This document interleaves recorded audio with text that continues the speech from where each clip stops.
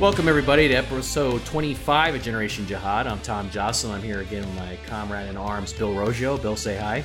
Hi, everyone.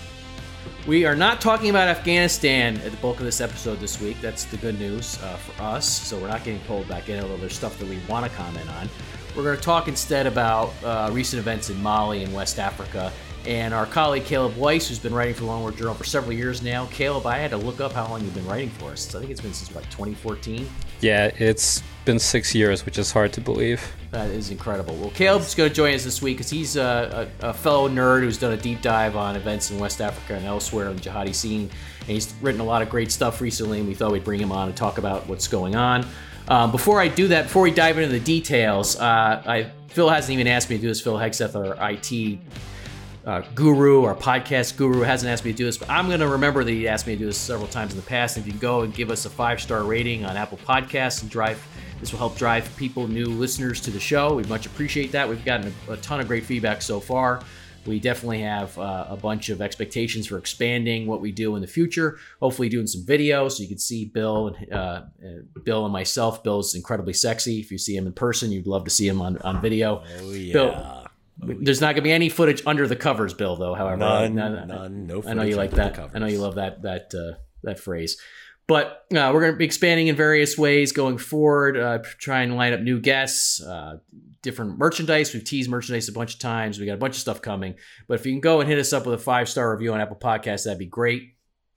We have a lot of different topic areas we're going to cover going forward. I'm still preparing an episode, Bill, on Osama bin Laden's files. I'd like to maybe you and I can cut a shorter podcast on that for the anniversary of 9/11 this year if we have time. Something like that. Just talk a little bit about some of the myths that are out there about what bin Laden was doing at the time of his death and how we fought to get those files released. We're going to talk a little bit about those files that are going to be interspersed again in this episode because it has to do with Al-Qaeda's presence in Mali and the surrounding countries and how that was, in fact, and is, in fact, tied to Al-Qaeda senior leadership, contrary to what some claim.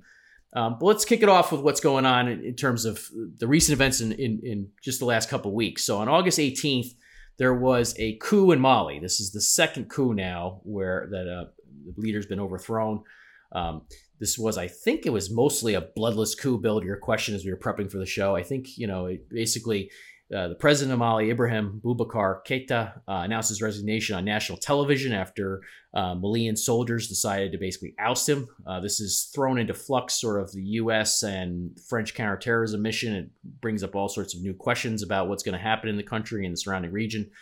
But as I said, this is the second sort of noteworthy time a coup like this has happened, or a second time it's noteworthy that a coup has happened like this, because the first time was in 2012, and that really changed the jihadi scene in the country and in the region. We know that Al-Qaeda at the time moved to take advantage of the aftermath of the coup. We have correspondence that was recovered by Rukmini Callimachi, then of the Associated Press, now the New York Times, which showed that AQIM was discussing the ways they could possibly stand up an Islamic Emirate in the country. They did move to do that. They were working with Ansar Dine as sort of their local front to do that, and they had sort of different schemes in mind in which ways the AQIM could work with their local sort of face on their operation.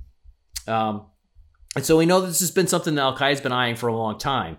And of course, that correspondence, one of the authors of that correspondence was Abdul Malik Drakdel, the longtime emir of AQIM, who was killed on June 3rd in a counterterrorism operation led by the French with U.S. assistance. And as I said, we talked a little. I teased that Osama bin Laden's files are always going to make a cameo in this episode, and here's why. The bin Laden files show that Drakdel and his men were in regularly consulting with Al-Qaeda senior leadership, including bin Laden. Those files show that AQIM consulted AQ senior leadership on hostages and ransoms that they were negotiating, including putting pressure on the French government. At that time, bin Laden wanted to use the hostages to pressure the French out of Afghanistan. AQIM consulted Al-Qaeda senior leadership on the composition of the Shura Council. There's a truce that the AQIM, this is Al-Qaeda and Islamic Maghreb, signed a truce or agreed to a truce with the government of Mauritania. That was something that AQ senior leadership signed off on and said it was totally permissible according to their version of Islamic law. And AQIM also consulted Al-Qaeda senior leadership on the group's charter and other issues. So this is one of those things where in the counterterrorism field, Bill, you remember we went through this years ago, where AQAM supposedly wasn't really part of Al Qaeda, right? It was just a local group, and they just took on the name AQAM for some sort of branding exercise, and it didn't really have anything to do with Al Qaeda. Well, you have plenty of primary source material that says that's wrong. I'm still eagerly waiting for some of the people who got it wrong to update their analysis. Have you seen that, Bill? No. And, look, and they seem to do this for every group, right? Right. So the disconnect the dots paradigm, exactly. Right? Shabab's not part of Al-Qaeda, even though it swore allegiance to it. And AQAP really is just some breakaway fact. It's the same old story. I think if Al-Qaeda is telling us AQIM is part of it, and AQM is telling us that it is part of Al-Qaeda, maybe we should believe them. So now one of the big differences here between this coup and the aftermath and what that's going to mean for the jihadi scene and the first time around 2012 is in 2012, we didn't have ISIS in the region. We didn't have an ISIS breakaway faction or group that was competing with Al-Qaeda at the time. We do now. We know that in 2015, Abu Walid al-Sahrawi pledged allegiance to Abu Bakr al-Baghdadi and ISIS, and that was the first sort of new ISIS group in the region. Now, it was over a year and a half later. I think it was 17 months later, if I recall this correctly. I think, Caleb, you and I wrote this up at the time. Yep. It's about 17 months later, right? It took a while for ISIS to officially recognize Sahrawi's Pledge of Allegiance or bay'ah, Oath of Allegiance. But they did eventually. And he's described in a recent Inspector General's report from the Inspector General's Office of the Defense Department as the deputy emir of ISIS in the Greater Sahara, which is sort of the way they discuss this or phrase this. And he's been involved in the infighting with Al-Qaeda, with his former brothers or comrades in Al-Qaeda Islamic Maghreb and their regional, sub-regional branch, I would call it, the Group for the Support of Islam and Muslims, often referred to by an acronym of its name, JNIM, which I know, Caleb, you've written a ton about.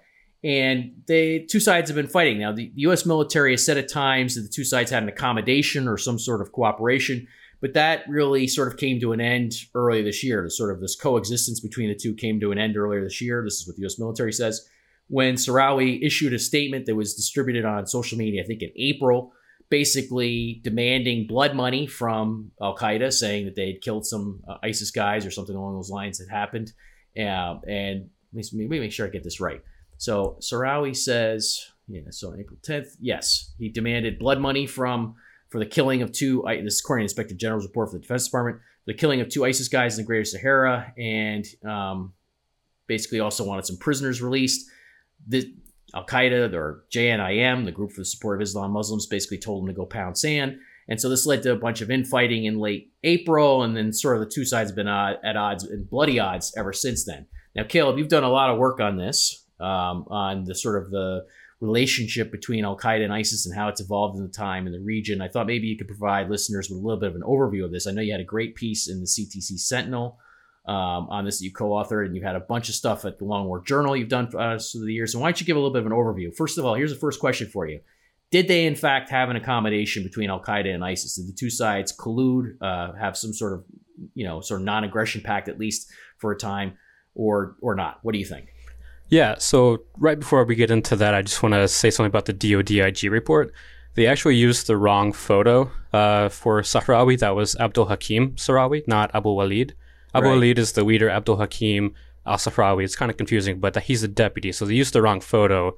So all of this was taking place with Abdul Hakim, the deputy emir, who kind of did all these, So that's what I wanted to ask you. That's exactly what I was going to ask you, because Sahrawi was the guy that we initially profiled as the new emir, and I was reading the IG report, and I was like, what that I described as the deputy emir? It didn't make any sense to me. Maybe something maybe I missed something in recent weeks, but I guess, so that makes sense. All right, so good. So you clear that up for me. So so on the cooperation, though, definitely, like JNIM and ISGS, I don't know if it was ever a formal agreement, but my co-author and I, Hani Nasabia at CTC Sentinel, even looking at open source, the UN has noted several times that there were liaison officials between the groups that kind of, facilitated and, coordinated this relationship in the Mali, Burkina, Niger borderlands. So they noted, I think, 3 or 4 individuals in Gao region, the Manaka region of northern Mali, in the Gorma region, which kind of spans Mali and Burkina Faso, and in central Mali, where these figures from both JNIM and ISGS would meet, periodically and actually hash things out or, facilitate, coordinated actions or stuff like that. And what's interesting is that even senior AQIM officials acknowledge this. Yahya Abu al-Hammam, who used to be the leader of AQIM Sahara Emirate, who became a deputy emir of JNIM, confirmed in 2016 that even after Abu Walid and his group kind of split from the AQ fold in the Sahel, they still maintained communication with them. They were still very open to talking with them and working with them. And I think that really manifested itself in these liaison officials and efforts. And we could see from both open source and our Hindianized local sources on the ground that not only did they coordinate through these liaisons, but they also did coordinated actions. There was joint raids. They did coordinated campaigns together in both Mali and Burkina Faso, wherein one group would claim an attack one day, and then the next day or the day after that, when the Malian or Burkina Faso officials would come into that locale, the other group would claim an attack on those groups or those individuals. So it's interesting if they coordinated their campaigns and actions while also having these liaisons, but people want to say that that never happened or they never were cooperating or coordinating, but that's not true. No, it's certain amount that makes sense, right? I mean, they know each other. I mean, you have local Sahrawi, ties. when Sahrawi defects, he was previously part of the Al Qaeda pantheon of sort of alphabet soup of groups in the region. He worked with other Al Qaeda comrades, so in some ways, this is sort of his own longtime brethren he's working with. Also, his longtime brethren that he betrayed. So this goes on. How long do you think this went on? So basically, Sahrawi announces his defection to ISIS in 2015. ISIS officially accepts it in 2016, fall of 2016. What sort of period are we looking at where there's some sort of a combination, or is it broken up into different periods between 2016 and earlier this year, let's say? So I would say, following the initial announcement of Sahrawi's defection from Al-Qaeda, there were initial reports that he fought with Belmokhtar's group at the time. There were some initial clashes at that period, but following that, they kind of reconciled. I think I pointed you to one, right, where Belmokhtar's group was allegedly even trying to kill him right after the defection, I think, right? So they did. Mukhtar Belmokhtar, just for our listeners so they know, Mukhtar Belmokhtar is the famous one-eyed sort of jihadi Al-Qaeda leader. Billy is one of your favorites. I know that you how do you go ahead, Bill? Tell listeners about Belmokhtar a little bit and how you describe him as a vampire and why, because that gives a lot of context to him. He's also what I like to call a land pirate. I mean, he just had all of the, he may as well have put the patch and the on the eye and the parrot on his shoulder. Guy ran cigarettes and drugs and across the desert while butchering people mindlessly throughout his career, but he's just. Although one I'd say Rukmini Kalamaki, now the New York Times reporter who's covered some deaths, she makes a good point that if you're going to be kidnapped as a Westerner in the region, you'd rather be kidnapped by a Belmokhtar's group than by ISIS, because he's at least going to try and get something for you. He's really good at that. I mean, look, pirates are really good at maximizing the resources that they acquire. So he was very, very, very adept at that, and he's been reported dead so many times. He's one of the guys, and we think he's dead, right, Tom? But we've really never had full confirmation of that, if I recall. We think he is, but it's a little murky. I mean, look, as you say, what do you say, Bill? That these guys are like vampires, unless you got to cut off the head, drive a stake through the heart, and then we know he's dead, right? You got to expose him to sunlight too, Tom. Right. All right. So there was some reporting or indications Belmokhtar and his gang went after Sahrawi right after he defected, Caleb. That was back in 2015. Bring us up to date now. Then from 2015 to early 2020, before we get to the clashes in the spring of this year between Al Qaeda and ISIS in the region. Talk to us a little bit about what transpires then between circa 2015, 2016, all the way up to the spring of this year. Yeah, so following those initial clashes, they actually definitely worked with each other until around July 2019. July 2019 is when these hostilities kind of came to the fore. So with a lot of these, they had a lot of local issues that kind of, came to the forefront of these groups, especially within Katiba Messina in central Mali. That's JNIM's, central Malian contingent. They had a lot of issues with their local fighters compared to the non-local. And by non-local, I mean they weren't native to central Mali. And they kind of had differences on how to tax or give access to different Fulani or other Muslim groups these pasture lands. They had issues over zakat, these almsgiving. They had issues over all of this.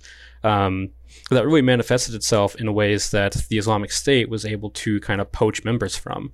So since 2017, Katiba Masina has been kind of, hemorrhaging fighters to the Islamic State based on all of these grievances that the Islamic State was able to capitalize on.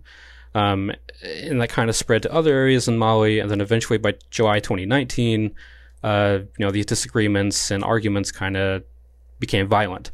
And since then, there's been a few meetings where both JNIM and ISGS has met in northern Mali to try to calm these hostilities.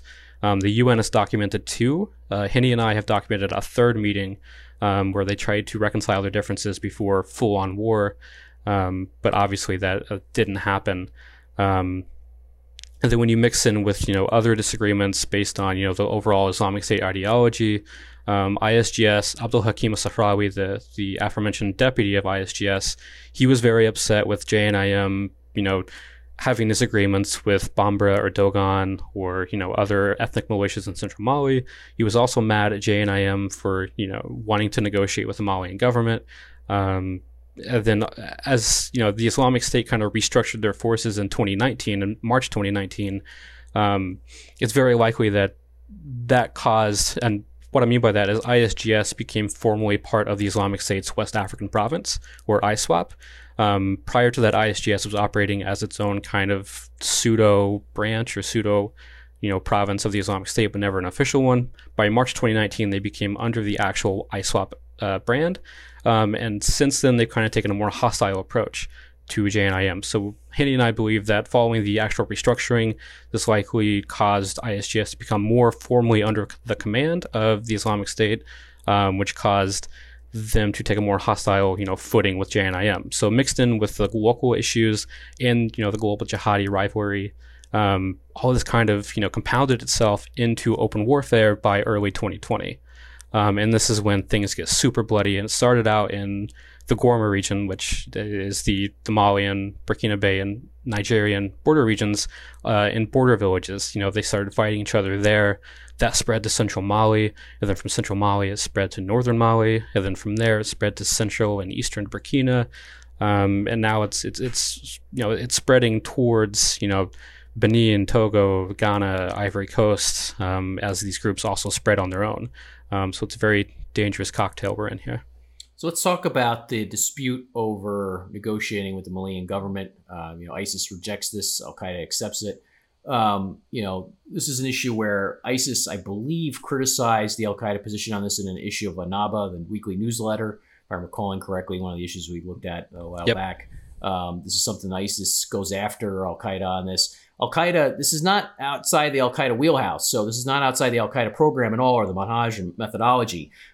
This is an interesting dispute between the two because Al-Qaeda, as you can see in the Bin Laden files, Al-Qaeda senior leadership fully accepted a truce between AQAM and the Mauritanian government. Basically, that deal said that the Mauritanian government was going to stay away from raids against Al-Qaeda guys inside the country, allow them the space to proselytize, and in return, AQAM wasn't going to attack the government of Mauritania. You can see other subsequent corroborating information around that regard that took place. That was something that was deemed completely kosher in Al-Qaeda circles to do, to go forward with that sort of negotiations. You can see Al-Qaeda didn't object to the Taliban negotiating the American withdrawal from Afghanistan. Al-Qaeda is willing to use political jihad in a sense, or is willing to advance its political jihad in ways that ISIS isn't, at least formally or at least publicly. And ISIS rejects this and still rejects this. So talk a little bit about, do you think that's still an issue that's ongoing for ISIS? Do you think they're going to keep, going after Al-Qaeda on this? Now, part of the Al-Qaeda position on this was they said, we'll negotiate with the government in Mali after the French leave, after international forces leave. So they wanted basically the main impediment, one of the main things keeping them from forming their Islamic Emirate in the region to get out. And then they were willing to negotiate with the government of Mali. ISIS sort of, which is a sophisticated play politically. I mean, it's the same thing the Taliban did, right? Basically, you say we'll have intra-Afghan talks, which are sort of loosely include the Afghan government, but only after the U.S. agrees to get out and NATO agrees to get out of Afghanistan. You think ISIS is still going to keep agitating on this and keep going after Al Qaeda on this? And what as far as you know, Caleb, are the specific beyond sort of the general rhetoric of ISIS saying, "Oh, you're negotiating with the infidels" and that sort of thing? What's the general critique that ISIS has of this? Yeah, so especially in the context of Central Mali, this is kind of where Abdul Hakim was very, harsh on JNIM. He really did not like that JNIM was willing to, play this role as community defender among, the Fulani or Dogon against, Dozo militias or Bambara militias. And we're seeing this. There's actually a report just, the other day in Reuters talking about how Al Qaeda has formed, these local community shuras, or they're talking with local communities to build these networks. And that's one thing that ISGS has really, really hampered on JNIM about is their willingness to, kind of work with these militias who've been accused of, murdering Muslims in central Mali. Well, JNIM sees it as a way to, get around that by working with them or building these agreements with them. And we see that on the wider scale with JNIM of wanting to negotiate with, the Malian government. Now, I don't know how, sincere JNIM was about their willingness to negotiate with Malian government, because after they made that announcement, they attacked like 3 or 4 major Malian military bases in central and northern Mali. So, well, the Taliban's done the same thing, right? I mean, the Taliban doesn't even say they're going to negotiate with the Afghan government, which is one of Bill's favorite points. They just say they're going to have intra-Afghan talks as they're launching suicide attacks. So it's the same. It's literally the same thing. Wait a second. I thought we weren't talking Afghanistan. I can't. Episode. We can't get away from it. It's okay. I mean, one of the funny things about all this, not funny, but one of the things that should be observed here is that, there's no doubt that what the Taliban and Al Qaeda are doing in Afghanistan influences the thinking of Shabab in Somalia and also Al Qaeda in West Africa. I mean, they're all trying to establish these Islamic Emirates. That's the big disconnect the dots methodology we see in counterterrorism circles, is to pretend like they all are not fighting for the same sort of general goal. But even though they say they are over and over again, and even though you can see in their internal correspondence that they reference that and they talk about that. So what you're saying, Caleb, is this is going to be an ongoing dispute. Yeah, it's going to keep going. It's very ongoing. It's still going. I mean, Al Qaeda, JNIM has made it very much clear that that's how they see going forward, is working and communicating and forming these local ties across Mali. And that includes working with, people who may have massacred Muslims. To them, they do see it as unforgivable, but they're willing to kind of move past it for the greater good, what they see as building this, popular support to eventually, reestablish their emirate there. And they can't do that without local support. And I think they know that. Yeah, I mean, that's one of the things, too, we talk a little bit about in terms of defining Al Qaeda and its goals. And this is sort of a general observation, but of course, Al Qaeda is always looking to embed itself deeply in the local milieu to sort of, basically become part of the local scene. This is their whole game plan. Some have tried to draw this false dichotomy between the local jihad and the global jihad, basically trying to say you're either or. We've rejected, Bill, you and I have rejected that for, I don't even know, more than a decade. It is a false dichotomy. It's a false either or. It doesn't make any sense. It doesn't make any sense with Shabab. It doesn't make any sense with Al Qaeda in West Africa. They basically, it's all part of one package. Global jihad to them doesn't mean just attacking the U.S. or attacking the West, which is what you see sometimes some people refer to it as. That's not what they mean by that. Global jihad means that a jihad for a Muslim in one country, let's say Mali, is incumbent upon them just as much in Mali for all Muslims, just as it is in Afghanistan or Syria or Yemen or anywhere else. That basically it's one ummah from their perspective, from the jihadis' perspective. And once jihad becomes obligatory in one part of the ummah, it's obligatory all throughout the ummah. That's sort of the global jihad mantra or thinking. It doesn't mean they're just going after, the U.S. or the West. In fact, most of the resources are not devoted to going after the U.S. or the West. As we've emphasized this many, many times, only a small portion of what they do, even for Al Qaeda pre 9/11, only a part of what it did was go after the U.S., which people don't get. So let's talk a little bit about ISIS and Al Qaeda and the rivalry. How many people do you think? How many casualties have they each suffered from this infighting? You think, Caleb? What's a rough ballpark? And obviously, you're not gonna have the martyrdom list from these groups. So you're not gonna know specifically. But what do you think is the actual sort of where do you put it? How severe do you put the numbers at? Yes, it's definitely low hundreds. I think, I'm trying to pull up the numbers here. ACLED, the Armed Conflict Location and Event Data Project, they actually estimated around 300 were killed since the beginning of the clashes Total in from July. both sides? Yes, from both sides. And I think it should be noted that the International Crisis Group noted in April 2020 alone that fighting in one of like Burkina's provinces, Soum, left at least 100 jihadis dead on both sides. Yeah, so in 1 month alone, they lost 100. So this is, I mean, these are large scale attacks. I mean, there's reports of, one offensive that JNIM did on the ISGS where, 40 vehicles were in this convoy going to attack the Islamic State. In that same attack, the Islamic State, they undertook 1 or 2 suicide bombings against JNIM to prevent that attack, but it still happened. And it's, we could see this coming from central Mali all the way down to eastern Burkina, where JNIM has absolutely routed the Islamic State on many occasions. Now, that's not to say the Islamic State hasn't had their victories. They have. There's been a few battles where the Islamic State has won, but it's mainly been JNIM just completely routing the ISGS and chasing them from central Mali to eastern Burkina. And in fact, I think a couple weeks ago, it was reported that ISGS isn't even in the Gorma region anymore. They were completely removed from that region by JNIM. Wow. So, yeah, Caleb, you anticipated my question there. I was kind of going to ask you, who do you think has the upper hand in this fight? I realize it's spread out over a large area here, but would it be accurate to say that that Al Qaeda or JNIM has the upper hand here? Too soon to tell, or as of right now, JNIM definitely has the upper hand. Okay. It's just like based on where they've been able to push ISGS to. But that could change. ISGS Absolutely. Could have more fortunes in the future. They could, mount a successful counterattack somewhere. But as of right now, JNIM definitely has the upper hand. And who's a strategy here? It's political and military strategy. Who do you think has a more effective strategy? Is it the Islamic State, which doesn't like to be inclusive, is not thinking about doing things like negotiating with governments, or is it JNIM and AQIM that seems to be more flexible in how it wages its jihad?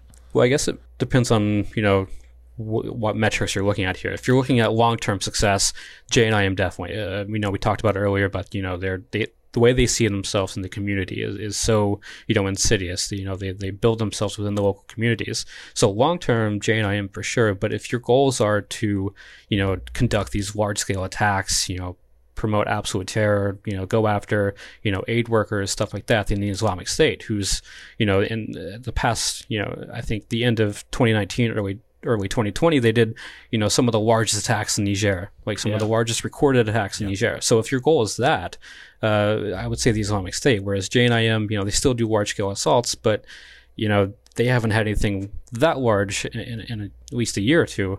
But long-term wise, JNIM is definitely playing the long game here, whereas ISGS is definitely, going along with the wider Islamic State modus operandi of, we're here now.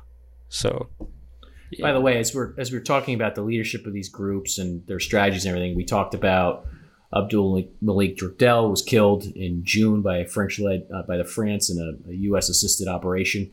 It's interesting that took place June 3rd, I believe. We're recording this September 4th, and there still has not been an announced successor to Drakdel for AQIM, which usually there's a mourning period of several weeks the jihadis use, or they wait in order to, before they, in Al Qaeda land anyway, before they announce a new successor. And we still don't have an official, anyway, acknowledgement of who the new successor is for AQIM. Which I think is an interesting observation after all this time. It means they're not in a rush to basically put out who their successor is. Maybe some disagreements internally too, about that. Who knows? We don't really have any sort of inside knowledge about what's going on there. But they have several guys that they could choose to do that long term going forward. A dark horse candidate, and I don't even think he's that dark of a horse candidate. I think Yusuf Anabi is probably the number one candidate to replace Drakdel. But there are other dark horse candidates. And again, I don't think he's that much of a dark horse candidate, but let's talk about Iyad Ghali a little bit, who's the head of JNIM. He's a guy I could see in some circumstances being the head of AQIM. We've heard from our sources, Caleb, that Iyad Ghali is actually part of Al-Qaeda's senior management team. He actually reports on Ashura up the chain to Ayman al-Zawahiri. This again busts the whole myth about the idea of local versus global, and that this guy's just a Tuareg who's interested in local issues, but in fact he's part of the senior management team in framing things globally and setting policy. So he's a guy who's still very much in the game. I could see him taking over AQIM. How do you think he's positioning himself long run here for building an emirate in West Africa? Like, how do you think he's thinking about ISIS and going after them and all this type of stuff? Because he's really a guy. When I look at him, I think he's got to think that ISIS is basically sort of upsetting the apple cart and sort of what they want to do, right? He can't be too happy about the ongoing infighting. Yeah, he's definitely upset about it. And I think, a large part of JNIM's response is based on Iyad Agawi's, leadership. Local journalists in Mali actually have stated that it was Iyad Agawi who likely called a Shura meeting with Drukdel prior to that meeting. And Henny and I, my co-author, believe that this was likely to discuss, the infighting with ISGS. But other than that, I really think that Iyad Agawi is kind of, going along the long-standing, role and activities, AQIM and then now JNIM has done for years. Of, you do attacks against the Mali and Burkina Faso and Nigerian governments, but also you're working with the locals in general. And I think he's, especially in recent months, placing more emphasis on, this community engagement. We talked about Central Mali, but, just yesterday, the day before, I think it was yesterday, Al-Qaeda's Al-Thabat news agency, which, kind of works as, similar to the Islamic State's Amaq, released a statement. No, it's independent, Caleb. No, sorry, yeah. It's independent media, it's not really Al-Qaeda, right? Yeah, fake news. Yeah, right. Right. We need to figure out a creative way to disconnect the dots there. We'll come up with it. Yeah, anyway, they released a statement saying that a Sharia court by JNIM actually implemented hudud punishments against this drunkard in Timbuktu region. This is the first time that JNIM has done hudud punishments, or AQIM for that matter. Advertised them anyway. Yeah, they've done a few. Yeah, they've never been super open about it like this, like they've been now. And AQIM definitely advertised the hudud back in 2012, but following that, following that, they kind of learned their lesson and they've kind of been more secret about it. Not to say they haven't done it, because they have. They just they don't prefer to advertise it. But this goes along with kind of new messaging that JNIM is doing, because it was last month that the same news agency Al-Thabat released another statement from JNIM saying that the Wali, or the governor of Timbuktu region, who is Abdurrahman Al-Libi, or his name is forgetting his name, Talha. He's Talha Al-Libi or Talha Al-Azawadi or Talha Al-Maritani. Yeah, so he goes by a lot of names, but he's the Wali of Timbuktu, and he issued a decree of against a local tribe there who was caught stealing things. He was weighing in on a tribal disagreement here, offering his judgment on who's responsible and what should happen to those individuals. So you have community engagement across central Mali up to northern Mali. And it's a long-term strategy here that we talked about, of not only are they doing these attacks to weaken the Malian state, but they're also still offering their own, shadow government behind the scenes. Like, they don't advertise it as much as other Al-Qaeda groups. And, I think some people like to think that, JNIM doesn't have, this much influence or exerts that much control across the Sahel. But in various parts, some rural parts of northern Mali and then some parts of eastern and central Burkina, they're very much exerting their influence and offering their Sharia laws. And I think this is part of, Iyad Agawi's long game strategy here of making sure that they're playing the right cards to eventually bring back that emirate. And I do want to give, a shout out to what we said earlier about Iyad Agawi and, the larger Al-Qaeda network. In Aaron Zellen's book, he talks about, he explicitly talks about Ansar Sharia in Tunisia, but he notes that not only was Ansar Sharia's leadership getting, kind of leadership and guidance from Al-Qaeda leaders elsewhere, and, you've noted that for a long time as well. That actually, I stood alone, Caleb, for a long time in saying Ansar Sharia, Tunisia, and Libya were actually fair Al-Qaeda But groups. where I was going with this is that he even noted. I was actually criticized in 2012, 2013 for getting that right, but whatever, So yeah, I mean, we're gonna have Aaron Zellen on our book. Yeah. Aaron, we're gonna have him talk about his book, which is excellent. We're gonna have him on as a different note at some point. Yes, we're gonna talk about. I mean, he did note that Iyad Agawi was also communicating with the leadership of Ansar Sharia of how to go about conducting their activities both clandestine and openly. And we saw that with Ansar Deen. it's very interesting that this guy in Mali who people want to think that is this local leader, or he was only thrown into jihad through circumstance. He's very much in the system here, and he's very much within by the way, the global network. When they announced the formation of JNIM in 2017, was it 2018? Whatever. 2017. Yeah, 2017. So I thought.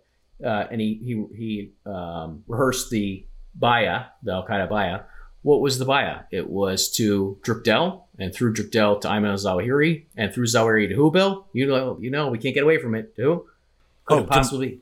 That was what, 2015? It would be 2017. It was it would be the Baya was from Taliban's Emir. Yeah, Abatul Akhundzada, the Emir of the Taliban, the Emir of the Faithful. Yeah. They were very clear about that too, making sure that everyone knew that their Baya extends to the Taliban. Right. Very explicit about that. I wrote that up at the time. I worked on a translation of what he actually said. I had some people check it to make sure I got it exactly right, because the phrasing was very important.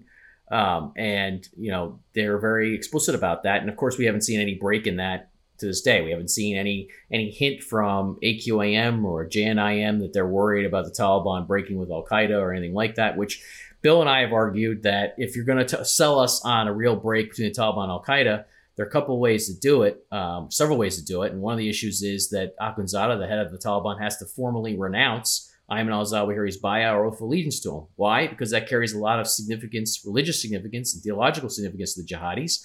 That would be something that would cause problems for Al Qaeda globally. It's not necessarily insurmountable, but it would be definitely problematic for Al Qaeda globally to say, we recognize the Emir of the Taliban as the Emir of the Faithful and the guy who's sort of the proto-caliph and can be the caliph one day. And of course, we haven't seen that yet at all. We're more than 6 months after the deal between the U.S. and the Taliban. We haven't seen a hint of that. Not a hint. And yet, this is why this applies. You're talking about Iyad Ghali and some people framing him as being just a local actor, and yet here he is, talking about things and talking about the world and expressing his vision of the world in Al Qaeda terms, right down to how the Baya is issued to Al Qaeda. Even after the death of Drukdel, JNIM they've not released a statement, renouncing that. They've not released a statement renouncing their Baya to Zawahiri or the Taliban. So it's business as usual for them on the Baya side as well. So, yeah. So, and again, this all speaks to this false dichotomy between the local and global issues here on all this stuff, which we've been combating for a long time.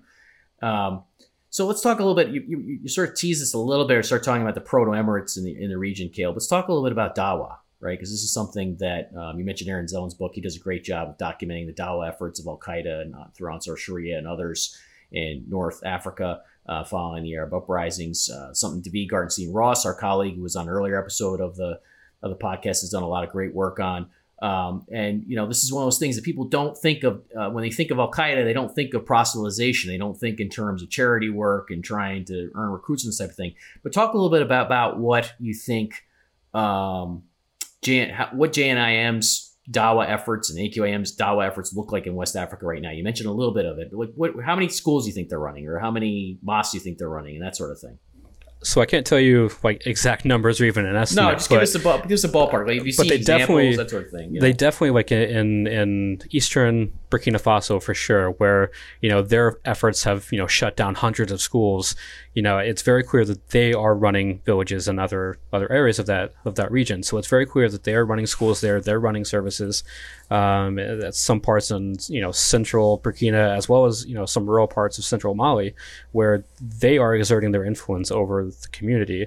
And the Dawa efforts extend beyond services. I mean, this is also part of those community meetings with, the local militias. That's also part of their Dawa, is they want to make sure that their ideology, that their effort is being submitted to the locals that way, as well as presenting themselves as, this rational actor, this actor that, not only defend you, but perform government duties as well. And that's extending in a lot of areas across the Sahel. And I think the main part is eastern Burkina. There was, several reports a few months ago that, most of eastern Burkina is under jihadist influence. Now, those reports also included the Islamic State influence as well. But following clashes there, I'm not sure what the dynamic is now, but it's very clear that JNIM still has a lot of influence in eastern Burkina, and that is where a lot of their efforts are focused now on Dawa and controlling communities and stuff like that. And that's mainly related to the lack of government, structure there.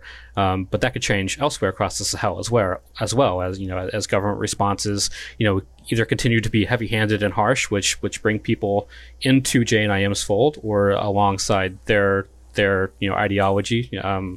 Or if government forces pull out of somewhere, the jihadis are always there to fill that void afterwards. And as those either transgressions or pullouts continue across the Sahel, probably see more of JNIM and the Islamic State, for that matter, making sure that their Dawa efforts are included in those areas.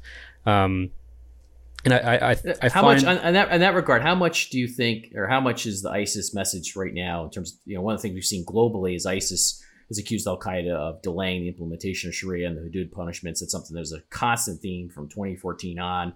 Abu Muhammad al-Anani, the spokesman for ISIS, went after Zawahiri and Al-Qaeda in Yemen, AQAP, and other groups, and said basically you're not really after Islamic governance because you're delaying the implementation of Sharia. This has been a big marketing message. One of the ways ISIS has tried to cut into Al-Qaeda's market shares by saying, hey, you keep telling everybody you're about Islamic governance, but you're not really doing it. We're going to do it, and we're going to do it now. So come follow us and do this. How much in terms of the local scene would you say that that's the ISGS sort of message against Al-Qaeda in terms of recruiting? How much of that is for within the ideological competition? How much do you think that matters? That definitely plays into the competition a lot. In fact, Abdul Hakim had a lot of lectures about their slow implementation of Hudud or Sharia law. And that actually forced JNIM to respond to those accusations in a series of booklets earlier this year, penned by a Mauritanian AQIM official who basically said that, we're following the prophetic manhaj, we're basically following, the slower calculus here based on Al-Qaeda's modus operandi. We are implementing Sharia. We are working towards, building this state, but we're taking a slower approach. And then they also released another booklet based around, this story of the Hassan Muawiyah treaty in early days of Islam, but they use that as an analogy to basically state that, even though we have our differences, we could eventually work together, we could come together. So not only were they trying to, snap back at the Islamic State for making, basically lambasting them for, not implementing Sharia, but they also mentioned, working together again, which, gives more credence to the evidence of that. But, the slow implementation that JNIM has done has definitely led, some fighters of JNIM to defect to the Islamic State. And that's, I think, more so in central Mali. And that's where a lot of defections kind of took place between the groups. A lot of this kind of was focused on Katiba Messina and the Fulanis or, other local Muslim groups of central Mali, that they were kind of upset with how Al-Qaeda is kind of operating, especially after, ethnic militias, do their massacres across central Mali, which kind of affect these local communities that many of these fighters are part of. They wanted more vengeance. They wanted more revenge now. They wanted to take back, what they saw as theirs. Whereas Al-Qaeda was kind of, more, tactful about it. They wanted a, strategic approach to this.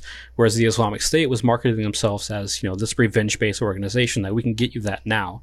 If you join us, that, we are open to, fighting back with them. We are open to, committing massacres against the group that did this, and we saw this in northern Mali, especially in the Manaka region near the Nigerian border, wherein Tuareg and Dawasak communities were going after each other based around community issues. But both Al Qaeda and the Islamic State had differing approaches on this. Whereas Al Qaeda didn't really want to have this revenge-based operation or go after the groups responsible.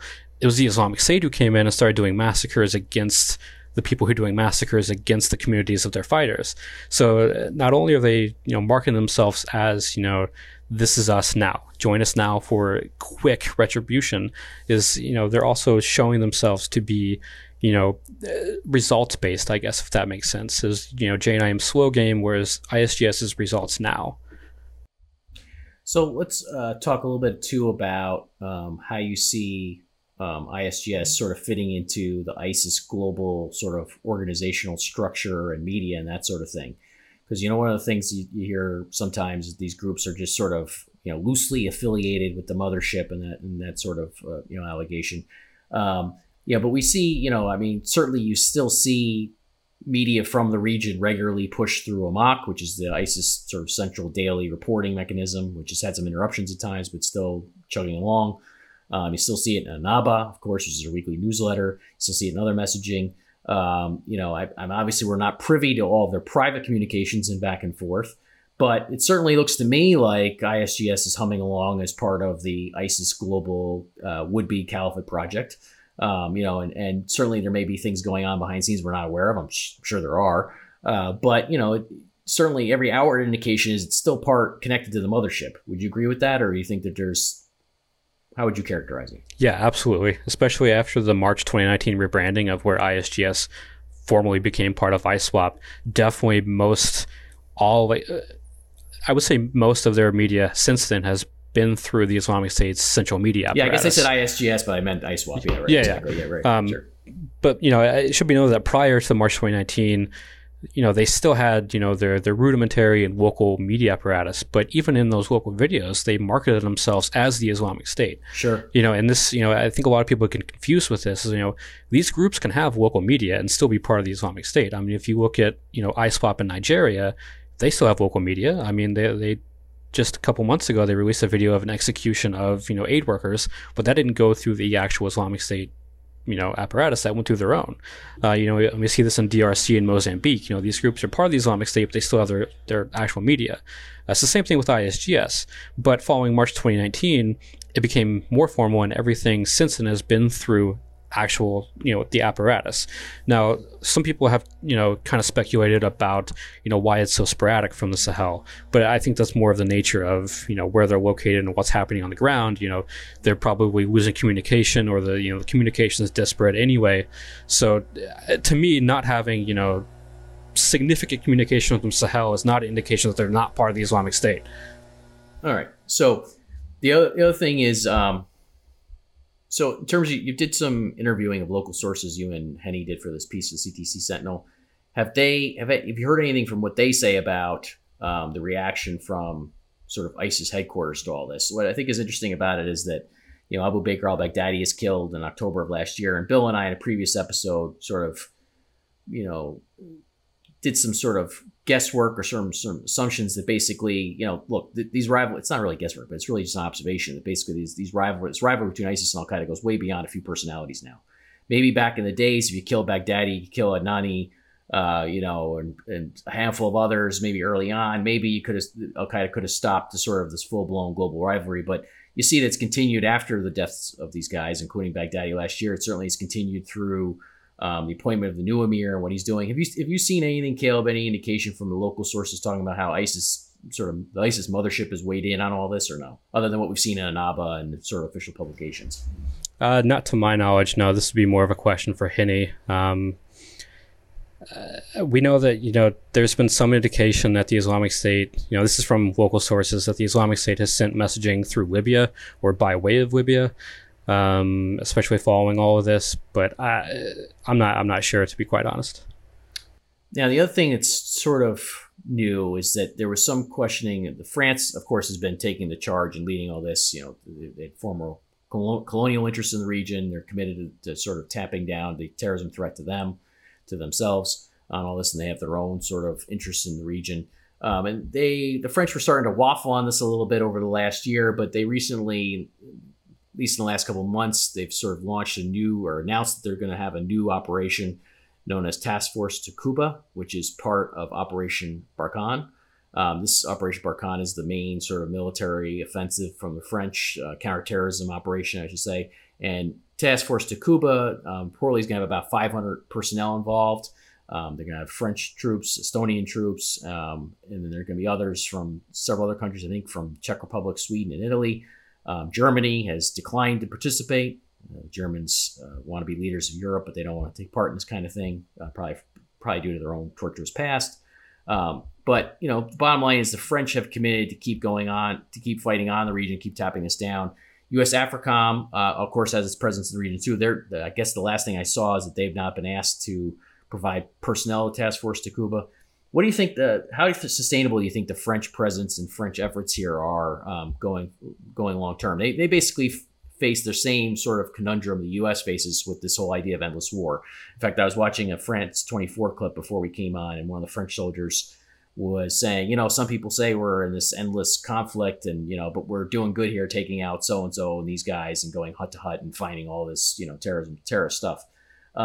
That's something that the French have to sell the French people on, I guess, to a certain extent, just like the American government does, although the American government doesn't want to be involved in it at all really anymore if you look at their rhetoric and political leadership. How sustainable do you think the French effort is, and what good do you think it's doing now, besides sort of high-value killing like Drukgyal? Yeah, I'm really not too sure about this. I mean, the French have been active in a counterinsurgency operation really since 2013. So, and since then, since really 2014, 2015, we've seen a huge, increase in jihadist violence. Despite, both Operation Serval in Barkhane, as well as, MINUSMA and other, agencies there. I'm really skeptical of what the French can do moving forward. Sure, they're taking out high leaders, and sure, they are disrupting networks in some places, but throughout the Sahel, jihadist violence is surging. So I'm really not sure what a new task force can do differently compared to what they've already been trying to do. And I think something should be said for some of the strategies that France has had in the past about working with local groups. How much of that backfired in their face by working with local militias who just turn around and commit, massacres. That just leads people more into, jihadist hands. So I'm not really sure if this task force is really, really going to be the answer to France's problems here, if they're continuing with the status quo of what they've already been trying to do. Yeah, Caleb, I could not agree with you more. And, I'm just going to make one observation here. You're absolutely correct. And what you're describing here is what Tom and I think have talked about in all of our episodes, where we're looking at as we're the West is, and anyone fighting the jihadists really are just sort of fighting it on the cheap. It's a minimal use of force operation, and sure, we're killing individual leaders. We might take out. By the way, just to clarify one thing, you said their French have been involved in the counterinsurgency. Not a large-scale counterinsurgency involving French forces. They've basically been trying to stand up local forces with a smaller sort of force to do the counterinsurgency. Yeah. And Takuba is basically a train and assist sort of mission, or train and ride-along mission, which they're trying to do. So they basically are trying to, as the U.S. has in Africa, U.S. AFRICOM has in different places. Somalia is a good example of this. Smaller force that basically stands up local forces to prevent the emirate from being formed, basically. Yeah. And as this is happening, the jihad is blossoming, I think. And to me, the West Africa is probably the jihad is exploding, if I may use that term. I mean, but it is. I mean, we're just seeing, as Caleb described, more and more violence. I mean, this can't be fought with a limited use of force, by backing countries whose militaries are really only effective at either brutalizing their own population or overthrowing their own governments. And what I would say about that is it can be fought that way. I mean, the French have prevented an emirate from reforming in West Africa with local allies. It's just you're not going to deliver a victory or defeat them that way. That leads to the endless war conundrum, right? Is that basically it becomes this vicious cycle, right, where people don't want to commit more troops to these areas. I certainly don't want to commit more troops to these areas. Let me just be clear on that. But people don't want to commit more troops to these areas. Okay. But then they don't. But then they lament the fact or criticize the fact that it's an endless war. It keeps on going. Well, that's also a function of the fact that basically the commitment that you have is basically a minimal commitment to try and keep them at bay by working with local forces and carrying out sometimes controversial counterterrorism operations. Sure, absolutely. And then the other option is you just leave altogether, which then you could potentially give them their emirates or increase the terrorist risk throughout the region and then potentially to Europe or elsewhere. So basically, it's a little bit dishonest to criticize endless war when this, in my view, this is the low cost model of what containing the jihadis is. In fact, that Inspector General's report we saw come out of the Defense Department uses the word contain, which I used in the previous article just recently, which is basically what the strategy is. It's contain and disruption. Contain the emirates, don't let them form the emirates, and disrupt specific international terrorist operations. Yeah, that's the best you could ask for. It's what I like to say is keeping the lid on the problem. It's loosely kept on. Yeah, you might get a small tactical victory here or there, but what we're seeing on the whole is that the jihadism is just growing throughout the world while this is occurring. Now, what do you think? Let's end on a note here. So this is part of what people don't get, I think, in doing this the first time around. We talked about this, is that Al-Qaeda's goal in the region has always been to form emirates. People don't get that. It's still their goal today. It's been their goal all along. It's been their goal for more than a decade. Given current events, how close we think that Shabab probably, when it comes to Africa, Shabab is probably closest to forming an emirate than any other jihadi group. I mean, there's obviously some guesswork. There's some true guesswork involved here. There's a lot of variables we don't know. But to us, from outward appearances, Bill, right? You agree? We think Shabab is basically the one that's closest to forming an emirate. Doesn't mean that it's going to happen tomorrow. Just means that in terms they have the groundwork to basically make that come about. Yeah, I think they're well positioned to do so. I think we've said this before. I think you would agree with me on this. They basically are the Taliban of Africa. They're very organized. They're very effective. They're unified. They have minimal resistance from the Islamic State. Yeah, the only thing I would add, Bill, is they're the Al Qaeda Taliban of Africa. So. Yes, that's correct. That's correct. And they've also recognized Abdullah Al-Qanzah's authority, by the way. Yes, they have. So looking at Shabab as a model, let's use that for comparison purposes, Caleb. Let's look now at both Al-Qaeda in West Africa, AQIM and JNIM, and then ISIS in West Africa. How close do you think they are to Shabab's capabilities? How far behind do you think they are? If they're behind at all, what do you think? I don't think they are to the same scale of Shabab. Shabab does control 25% of southern Somalia, and they that's do what have US AFRICOM says, right? Yeah, I mean, a lot of that's rural. We don't really know. It's probably more.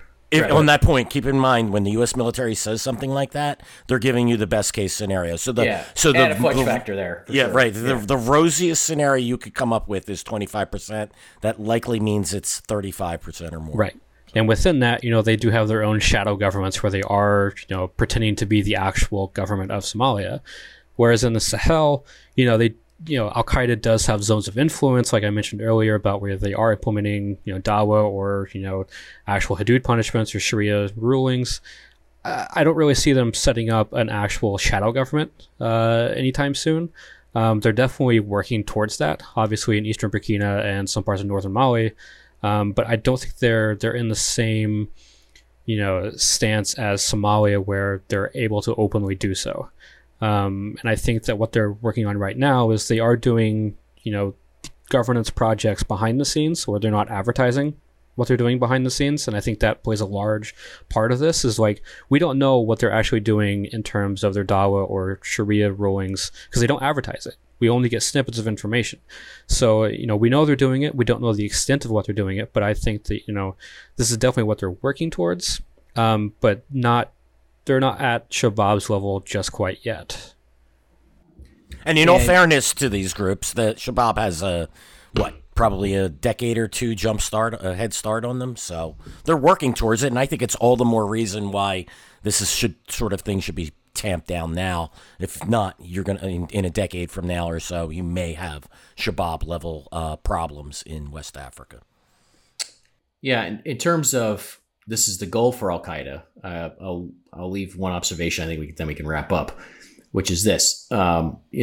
Again, we teased the Bin Laden files a number of times. If you look at Bin Laden's correspondence with Ghodane, the emir of Shabab at the time in 2010, you can see in that correspondence, first of all, he did not reject Ghodane's appeal for a baya or a formal sort of merger of Shabab and Al-Qaeda, as some reported. That's wrong.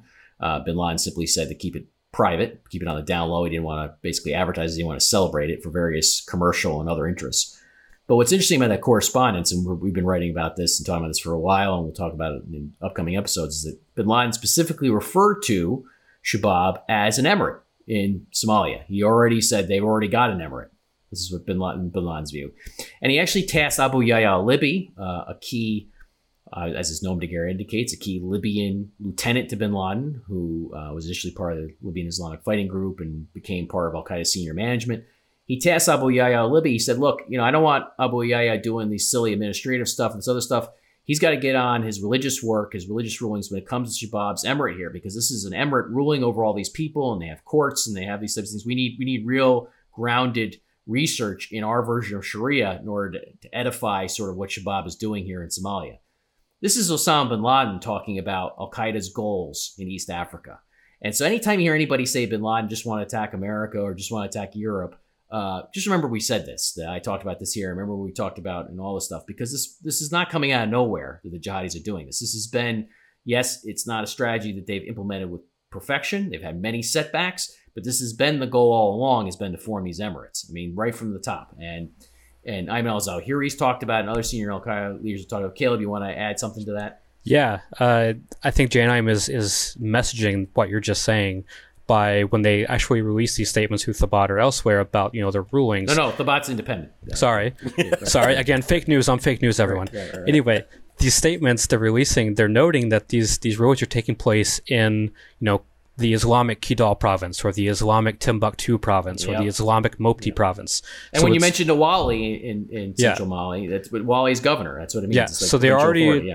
I think they're within the stages of resetting up this shadow government, and they're just now messaging this to us. Well, on that note, do you have anything else to add, Bill, on our way out here for episode 25? No, I don't, but I cannot thank Caleb enough for joining us. Caleb, we've been working with you for such a long time, and it's been a true pleasure to watch you grow as a writer and an analyst, and we wish you all the best in the future. And keep working with us. Keep working with us, yeah. And the other thing is, Caleb, folks, did this at the last minute. We recorded this starting around 1:30. I think I was a couple minutes late getting my coffee. And I called Caleb at 11:30 in the morning and said, hey, can you do this episode with us? Because Bill and I are basically tired of talking. We're sick of hearing ourselves talk. And we don't want to talk about Afghanistan. We want to talk about Mali. And who better to bring on is doing granular research and getting it right better than our own Caleb Weiss. So we're going to have you on a future episode. We got a future episode called Caleb's Truck, which is going to be humorous. It's going to talk about your initial foray into the writing on this stuff and how bizarre the world really is. That's going to be a fun episode to do. We're going to do that soon. I've got your email, Caleb, outlining it, and we're going to talk a little bit about how... that's going to be a fun one. I cannot wait. I'm so dying for that one. A little more entertaining than our usual fare. We're going to Comedic relief, very much needed. Yeah, very much needed. Again, as I've always say to our listeners, this is not a podcast to come to for cheery times, for happy talk. This is not the place to come to for... feeling better about yourself or the world. We deal with dark subject matter. We try and do it in our own sort of humorous way. And do the best we can. But that episode will be a little more lighthearted, talk about how you got involved in all this and some of the nonsense you had to put up with early on. One way of putting it. Yeah, one last note too on the way out. I'll basically ask you guys again if you can hop on Apple Podcasts and give us a 5-star review. Drive other listeners to the show. We greatly appreciate it. We got more stuff coming in the near future. Thank you again for listening to this week's episode of Generation Jihad. So please do subscribe to the show. As a reminder, you can find us on Apple Podcasts, Spotify, YouTube, or anywhere else you listen to your shows. By the way, I don't use any of those other than YouTube. And we will see you again next week.